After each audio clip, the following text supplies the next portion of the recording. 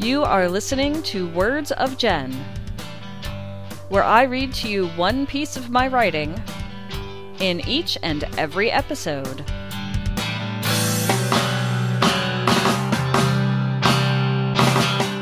This is Jen, and you are listening to Words of Jen. This is episode number 64, and I'm doing this as part of NaPodPoMo 2020. In this episode, I'm going to read to you a piece of writing that I posted in two parts on a website that no longer exists. This one is titled, "The Can of Tuna Rolled Away." Few things are more mundane than grocery shopping. Eventually, though, you have to do it. Putting the groceries away after you return home can be a tedious chore. Overall, it's a boring task.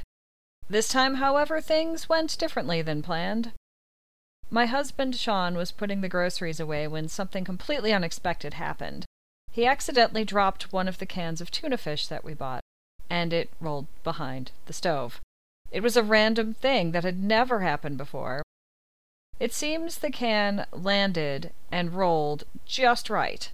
We used a flashlight to check and see where the can of tuna went. At first we could see the edge of the can. It was standing on its side, wedged between the wall behind the stove and the cabinet next to the stove.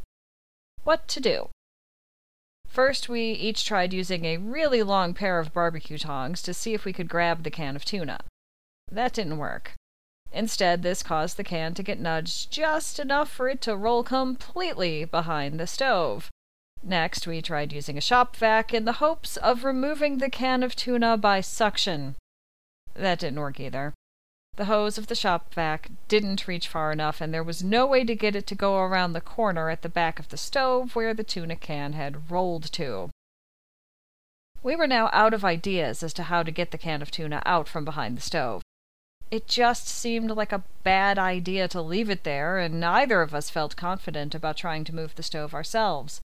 Fortunately, Sean has a friend who seems to know how to fix just about everything. If anyone could retrieve the runaway can of tuna without requiring the removal of the stove first, it would be him. Or, worst case scenario, the friend would probably know how to safely move the stove. A few days later, the helpful friend came over to see what he could do. The stove is a gas stove.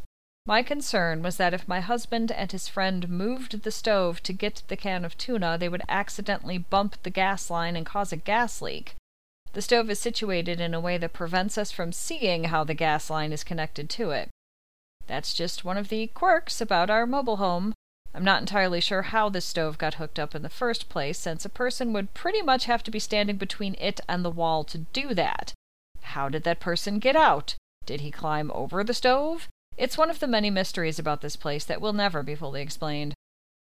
My concern was that moving the stove, even just a little bit, could cause a gas leak. Now, a small gas leak, quickly turned off, would probably not cause much harm to me, my husband, or his friend. However, it would likely kill our cockatiels, who were in a large cage in the living room, not incredibly far from the stove. The kitchen and the living room share the same space in our small mobile home. The birdcage is on the opposite end of the room. It isn't sitting right next to the stove or refrigerator or anything, but since the mobile home is small, nothing is that far away from anything else. Ever heard the phrase canaries in a coal mine? That was my fear. The cockatiels could die from a small gas leak long before the humans in the room would feel any strange side effects as a result of it. This was not something I was willing to risk. The plan was, I would put the birds into 2 pet crates before the stove was moved, just in case. Each crate could easily fit a large cat inside it. We used the crates to take the birds to the vet. Obviously, this meant that as soon as they saw the crates, the birds were going to start getting upset. Once inside the crates, I could safely take the birds into our backyard. This should get them fresh air in case of a gas leak. Fortunately, that particular drama did not have to happen. My husband's friend came over with one of those grabber devices. It is a long pole with a claw-like thing on the end of it.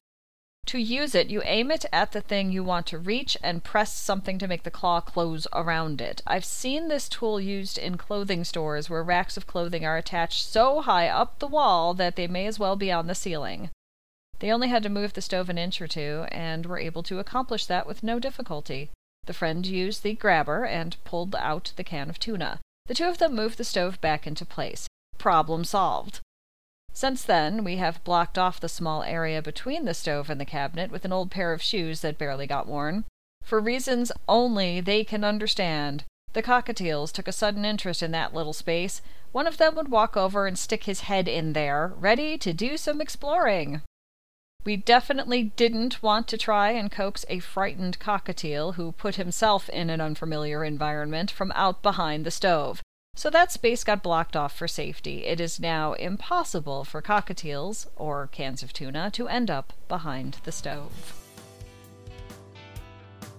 And that's the end of this one. If you enjoyed listening to me read a piece of my writing to you and would like to hear more, you can find more episodes of Words of Jen at bookofjen.net.